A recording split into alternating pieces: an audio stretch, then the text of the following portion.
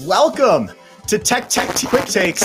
It's today, February 4th, 2021, and today we'll be talking about $100 million for Quebec venture funds, longtime Toronto startup darling Hubba shutting down, and Snowflake, a giant cloud company, is opening an office in Canada. We'll also be reacting to your questions and your comments, so show us some emoji love and drop a comment, and we're going to shout it out live. You ready to get started? Alex, come on up. Hey, how's it going? It's going well, man. Mellow. Like, what's going on? I'm not used you to want more pump up? I want a live on hoverboard energy music. Oh man, dude, we are well past the hoverboard. We are now at the home studio. So you ready for our first topic? Sure, let's go. All right, $100 million for Quebec venture funds. What is going on here, Alex? So you may have not realized this, but Quebec likes doing things its own way once in a while. So if you look at the Canadian venture capital scene, there's very few LPs out there. And the Quebec government announced late last week that it and 3 pension funds are going to put a combined $100 million to seed at least 3 new venture funds. The program will be run as public competition with proposals due by the end of March. So tell me, Alex, not a lot of LPs out here. What does that really mean? That means there's not enough money coming into venture funds to invest in Canadian technology companies? Well, it depends what you think, and but that just means there's not enough institutional investors backing venture capitals, which means less money for companies in Canada, and in particular, you're deploying capital into Canadian startups. But are you in Quebec? Not that I know. So let's get someone from Quebec. All right, let's bring someone from Quebec up here. Let's welcome Isaac, partner at Real Ventures, to the stage. Hey, Isaac. Hey guys, thanks for having me. Glad to be here. We're glad you can make it. You can tell us the real deal because we're not Quebecois, and we read this. We don't know what real impact is. So I'm about half Quebecois for the record after 7 years. So I've got a ways to go, but I think in this group I'm like a step ahead.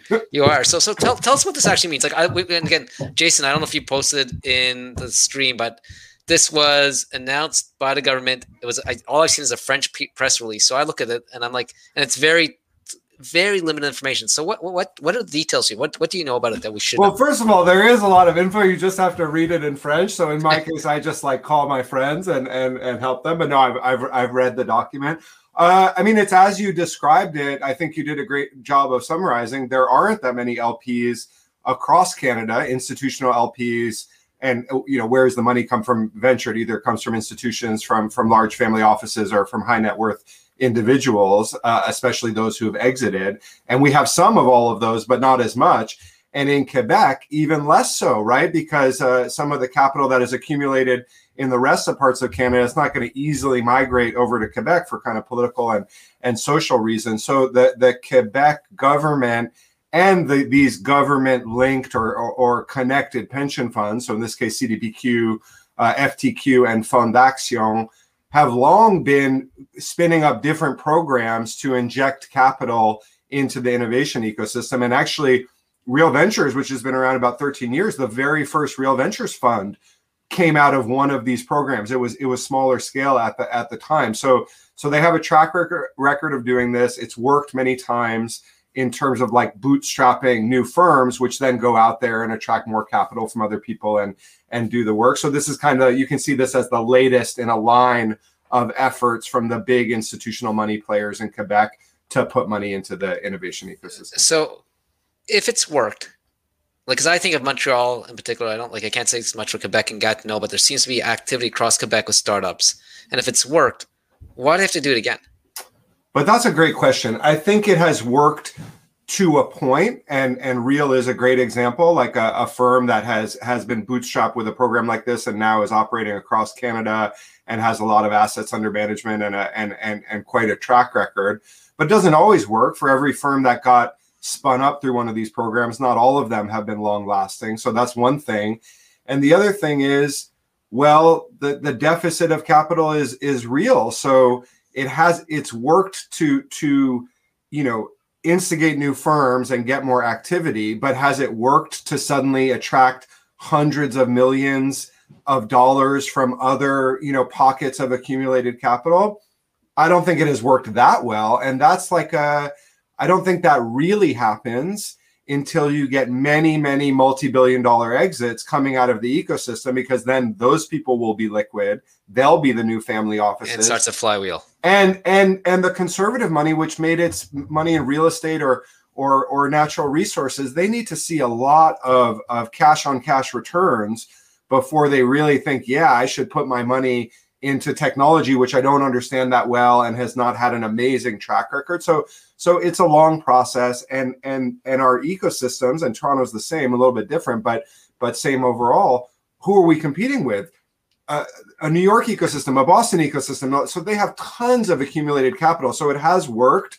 But if we want to catch up, and if we want to have enough money, or I shouldn't even say catch up, but compete, if you want to have enough money for the great companies coming up, then you know these are the initiatives that you have to take. So question here, is there any mandate this goes to early stage, late stage, growth stage? Like, where's this money? Which these funds are going to invest in? Are they going to be all early stage? Do we know these that are yet? going to be very early stage funds, and I think it's the right move. This is about seeding the pre-seed and early seed ecosystem because, and as you know well, being an investor at that stage, that's the most local form of capital. Like, it's harder to get checks across the provincial border or across the national border at a pre-seed company that just formed.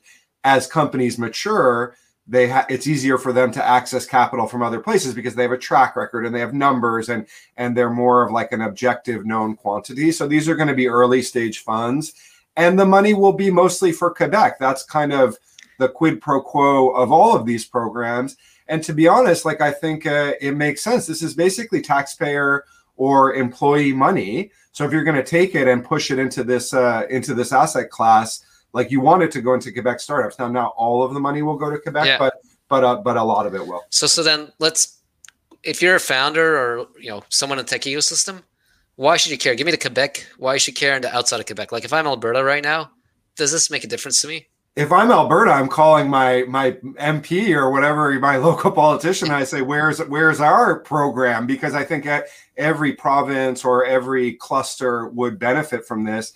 If I'm Quebec and I'm an early stage founder, it's great news. Like, there's not a lot of people writing consistent institutional high quality checks in the ecosystem. So there's going to be more capital for the founders. And so I think in Quebec, you got to be excited. And if you're outside of it, if you like to invest a little later into Quebec companies, maybe someone like you or VCs that are later stage, it's like, hey, there's going to be more great, well-funded companies coming out of Montreal, and there's going to be more people to co-invest with and partner with. So if we're looking 5 years in the future, a question has popped up. Oh, no. If we're looking 5 years in the future, why is this being successful? Maybe it's 15 years because it's venture. So what makes it successful? I think this is successful if it really bootstraps generational firms that can kind of outgrow the stimulus and attract, again, as we say, real other institutional capital, get more of the accumulated wealth in Quebec and Canada into the innovation ecosystem. So that's the one success metric. And the other one is pretty traditional. Can you back great companies, return cash to the government and to the pension funds, and get these legendary companies which turn the flywheel, get liquidity. So I think that's what success looks like. There's two things I heard, and the question I have is there enough emerging managers to back, and is there enough startups to back? Like, is there again is there enough of a pipeline here? It's always this chicken or egg, and for sure. I mean, I'm investing for the last 3-4 years in the Quebec ecosystem. No question, there's enough great companies, and there are many companies here who are really high quality but have trouble accessing capital and maybe don't do enough to go outside of Quebec. Are there enough great emerging managers? Well, let's see. I think they've done one great thing with this program, which is make it very open. Previous programs were a little bit more not fully announced, and this one is a competition. So let's see who throws their name in, and hopefully the competition will select for the people who can make money for the investors and be internationally minded, rather than just folks who know the people who are involved. So cool. I think let's see. Well, one last question. What's your biggest takeaway? Or what's your biggest worry about this? Either question. Well, my biggest takeaway is that, so the last time this happened was 2017. It was a different government. It was a different party. And every time you switch over, it's well, are these guys going to still be interested in pushing the innovation ecosystem, because the economy is very complicated and we think like we're everything, but there's lots of people who need money and support for the government. So my biggest takeaway is indeed the Legault government, the CAQ, and everybody under that grouping are still all in on making this part of the economy work, as they should be, because these are the jobs of the future, and this is kind of the future of society. So that's my big take. Cool, Isaac. Thanks for joining us. I think maybe we'll bring you up for more Quebec things. You're a bit closer to the ground there in Montreal. I would love really to. Appreciate it. And I'm glad that TechTO is taking an interest in these topics, but really love what you guys are doing, sort of keeping the info flowing, and just happy to be a part of it. If you love what we're doing, I'm gonna do a plug here. We have an insider program. I don't know if you have a membership, but I'm gonna give you one if you don't, and we can continue the conversation. So if anyone wants to ask anything Quebec, Isaac will be in our Slack channel. He didn't know about that before, but now he's up there. I'll see you guys in Slack. Please do that. I would love to continue the conversation. Hey, merci beaucoup, Isaac. All right, Alex. Okay. Next up, we got another topic we got to hit. We got two more topics to cover today. The next one is Hubba, down and out. This is a sad one. Tell us a little bit about Hubba's history and their stature in the ecosystem. So I think there's two things. Hubba represents all the potential in this ecosystem. They started in 2011, or let's be clear, in the Toronto ecosystem in particular. Started 2011, started by Ben Zifkin, who we can get to in a minute, but really experienced person, really big advocate for the ecosystem and advocate for making the ecosystem more Canadian. I will get to that. But their big idea was to help brands connect to retailers. And they've tried a couple different iterations. When they first started off, they were sort of like the place to verify information about any brand. So if, like, they're, had Walmart and Target, they put a Crest or Colgate toothpaste up there, and they'd make sure that they had all the right pictures and right information. Great idea, had some traction, but what they found was they were attracting lots of, as the DTC and emerging brands started coming out, there was a lot more demand for those, the new Colgates, the new P&Gs, the new toothpaste to be connected to independent retailers, and they went that route. And so that worked out for them for a while, didn't it? It seemed to, they raised a lot of money. There's other companies that are doing a similar thing to a lot of success, right? Yeah, so in Waterloo, you have a Waterloo/San Francisco company called Fair, which started off with the same concept. And from all outside appearances, they seem to be going quite strong right now. They've raised a big round recently. So, and there was companies doing this in the States. So like every good idea, simultaneously, there's a lot of people that pursue it. And then it's just the one that seems to get the most traction. And this appears to be a winner take all market. Yeah. And they had raised a lot of money, right? What was the fundraising history on Hubba? So from what I can see and understand, Hubba raised about $60 million. It was interesting. It's typical, participation from this ecosystem. So Real Ventures, Isaac's firm, was investor. Two Small Fishes, which is Eva Lau, from Wattpad fame. Bright Spark, which is an old, original gangster firm, and the big money came from a company called Goldman Sachs, $40 million. Yeah. You may have heard them in the game. This is probably some people while shorting GameStop were trying to hurt Goldman. Amazing. It's always fun, Alex, to hear you call a venture fund original gangster. Now, you had also mentioned Zifkin in there. Can you tell us who was behind Hubba? Tell us a little bit more about Ben. So Ben is one of these people you want to succeed. He has a heart of gold, and he just was big visions. He always criticizes the ecosystem. We have no start problem. We have a finish up problem. And he was at WorkBrain, which, if you look, there's a good diaspora of talent from WorkBrain. He founded a company called Axiom, which he sold. Then he basically came back, started Hubba. And while he's building Hubba, he didn't have his blinders on and just focus about the company. He helped start all these organizations that have shaped this ecosystem. He's involved in the Upside Foundation, Ladies Learning Code, Sick Kids Toronto, LGBT initiatives. When we say Tech Toronto says we want to win together, and we want to make ourselves different in the Valley, Ben actually was doing that. And he was remember his TechTO presentation. We brought him to City Hall for the Best of TechTO presentation. I believe it was something like, stop whining, and start growing. And it was all about helping to set the culture of what it means to be a successful technology company in Toronto and in Canada. So I agree. This is someone you want to succeed. And I have to say, whatever he does next, I'm sure that we're going to be supportive, and there's going to be this is a guy who's going to be more successful, that's going to have his time. Do you agree? Yes. And what I'd actually go, it's more than him. I hope the culture he built, the ambition he showed, model it for probably 50 to 100 employees that went through those doors and worked at a time.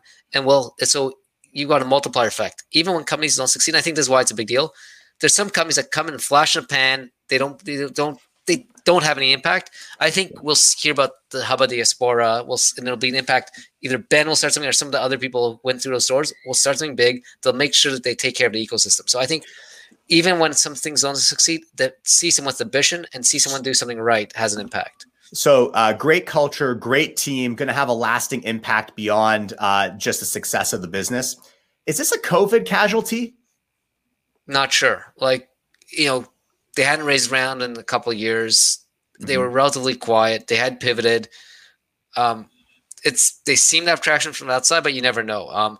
COVID did not help, right? Like, if your customers are independent retailers, look, I talk to people in Texas and Florida, and nothing seems to have changed in life, but most of North America retailers are closed. And so I don't know, again, not as familiar with the business model. So I don't know if, it just, their clients went out of business, or they were doing volumes, based like a percent of, marketplace.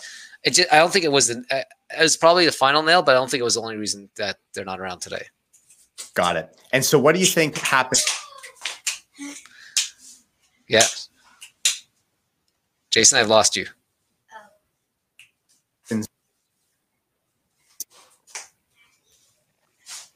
Hey, Alex, what do you think happens and next Jason, for the retailers who are impacted by Hubba? Well, I think the retailers and brands that were relying on Hubba will have to scramble to find other ways to get the supplier to get the customers. Like I said, there's other players in the market. You might get Fair could benefit from it, and I think it's like when it's like what I see what happens when other companies go. There were companies depending on us for supply and companies depending on revenue, and it just hurts. Look, I think if I look at the big picture here, this is a company that modeled what we want to do this ecosystem, and and I think our ecosystem has a habit of getting upset, but when big, people shoot for the moon and don't get stuck in our atmosphere. And I'd love to see more stories like Hubba, because if we have more people trying to build money, raise something, be ambitious, change when I need to, and don't apologize. Not all of them will work, but eventually we'll break out and we'll have the companies that make this Canadian ecosystem huge. It's I hard. Love that. It's and hard Alex, to build this. And Alex, it is hard, and people need insight on how to scale up, how to raise money. Ben was amazing at raising money. One way they can learn that? How? Founders and Funding, Alex.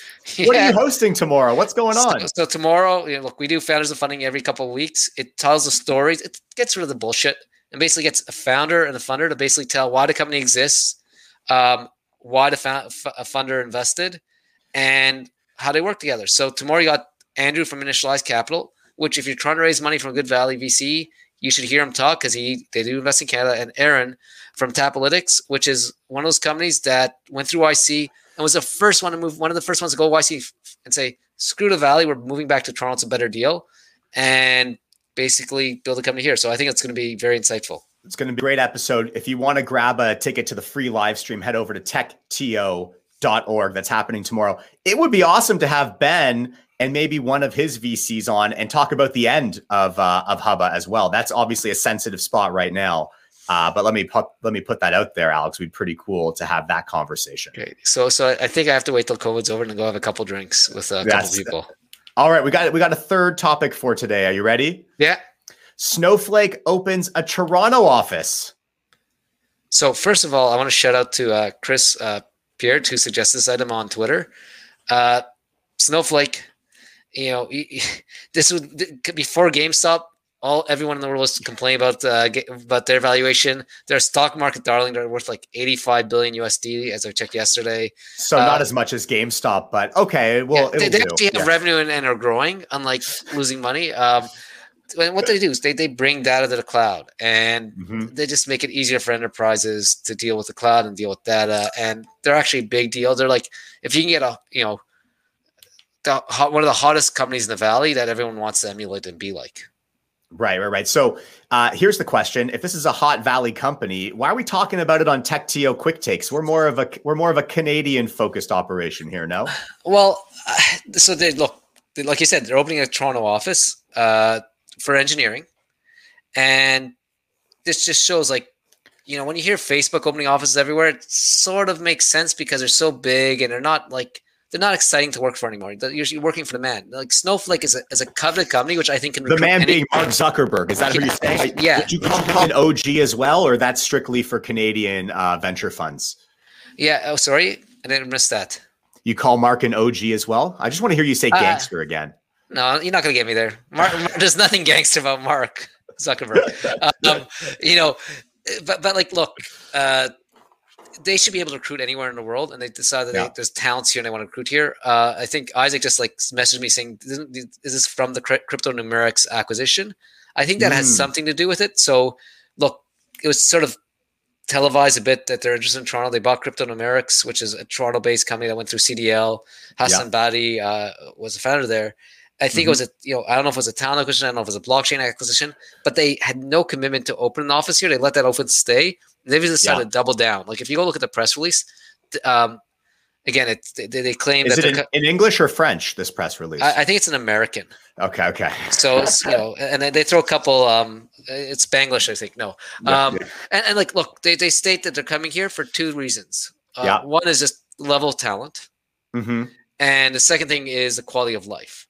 You know, so I don't know if they would have been here without Crypto Numerics, but they wouldn't. There was no commitment to be this big. And this is a great story because the last couple of weeks we've talked about a few things. One, what the new administration in the U.S. means for global immigration to Canada, and two, the brain drain of Waterloo candidates to the U.S. And here we have world-leading U.S. company opening an office here. That talent's not going to San Francisco. They're coming here to access talent. And two, you've got immigrant from Pakistan who came to Toronto for education before the last administration. So even in a welcoming, open environment, could have gone to the U.S., could have gone anywhere, chose Canada, chose to work on really hard technical problems, got purchased by one of the rocket ships of the last couple of years, and now really having the future of the Canadian economy with this global money coming in, training, hiring, all this kind of thing. Now, some people might argue this is bad for Canada. What do you think, Alex? Well, and I can imagine a few of them. They're very vocal people. They've been very successful. They worry about us selling the future. I have a very different perspective. I'm like, bring on the competition. I would love to see every global tech firm open up in Toronto, Montreal, Vancouver. Yes, it will drive the cost up of our employees. Yes, our founders will have to be more competitive. And you know what? I don't want to be competing on price. I think in the long run, if you're building a global company, you're going to be competing globally for talent. And I think there's more net benefits to having Snowflake here. Like I think it provides employees to see what world class scaling is like. It allows them to make connections with the Valley and other locations. And I think eventually, look, if people are going to work for a company that's already public, they're not the ones going to hypothetically work at they're going to go work for the new fund out of Quebec. Look, right? This is not about being protectionist. It's like we can't coddle our talent. We need to send them out into the world. They got to compete. They got to learn. They got to grow. And then we've got to create the atmosphere for success here, the culture they want to be a part of, the social fabric they want to contribute to. And you know what? That works. We know that's working. People aren't coming here for cost of talent, because that's a near-term thing to take advantage of. But it's expensive and hard to open an office here. You've got to be thinking out years and years and years. And I think that's going to go away. And what you're going to have left with is amazing people, amazing talent, a place where people want to live, work, and play. And I think that's why they're coming to Canada. Yeah, and then I'll drive down here. So the employee going to work at Snowflake, if you're trying to recruit her to work at your startup with 3 employees, she's probably not the employee you want now. But let her go spend 4 or 5 years at Snowflake, learn how to build an engineering team, learn how to build something global scale that's public. And then when you're about to go public, you do your D round in 5 years, you go recruit her, because at this point, she's been trained by Snowflake for you or by Facebook. And not only that, Alex, so the capital thing. We talked earlier on the show with Isaac about how the flywheel turning, right, and getting more money in. Yeah, for sure. That's driven by exits. That's also driven by really well-paid technologists and engineers from these big companies that don't have they don't spend all that money that they make at Facebook engineering or Snowflake engineering on, Uber Eats delivery. they put it back into the next generation of companies. They'll fund themselves on their next startup. That's where the seed capital comes from. That's where friends and family capital comes from. That's where bootstrap, capital comes from. Let's take that money from Snowflake. Let's put it back into our ecosystem. Now, the big question is, because I'm not clear, is are they going to actually have a physical office? This is going to be remote. That's huge. Well, I hope they get a physical office. We work really closely at TechTO with Toronto Global. We want to help them get all sorts of world-leading tech companies to open up in the Toronto region. They're doing an unbelievable job. They led that Amazon HQ2 bid where we were shortlisted, the only non-US city to be shortlisted. It's drawing more and more companies here, and they're just absolutely crushing it. Jason, it doesn't have to be Toronto. I just want anyone in Canada, like just Vancouver Economic Forum in Vancouver, which is very helpful. Sure. Yes. I'm sure it's counterparts in Montreal and Winnipeg, across the country. I think the more people that create great jobs for the tech ecosystem, the better it's for us. So, but amazing. Anyone has questions, we can definitely put them in touch with Toronto Global. Or anyone else that they need to if somehow someone in the States is listening to this for some weird reason. Yeah, you know what? Why not? We welcome people who are interested in the Canadian technology ecosystem from everywhere. So look, Alex, what a week in Canadian tech.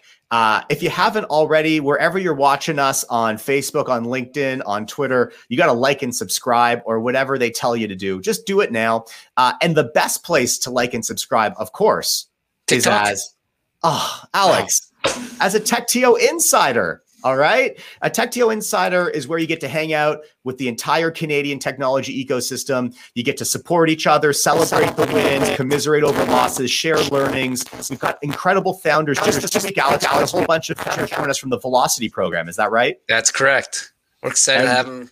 And the Velocity program is going through a renaissance. We maybe we should get the director from there to tell you in the future want to talk about what they're doing. Awesome. So definitely check out techtO.org Insider Membership Program. We'll be there answering questions right now and forever. Thanks, Alex. This was a great week in tech. We'll see you on the inside. Cool. We're in the business of delivering impossible things. We're in the business of delivering things that nobody's ever seen before. If you build that culture, you'll come up with really cool and innovative stuff, and literally could be the next multi-billion-dollar idea. So this conversation is largely going to be about scaling yourself and scaling your leadership team. I want to talk about one of the biggest struggles that I think a lot of startups face early on, which is building initial traction.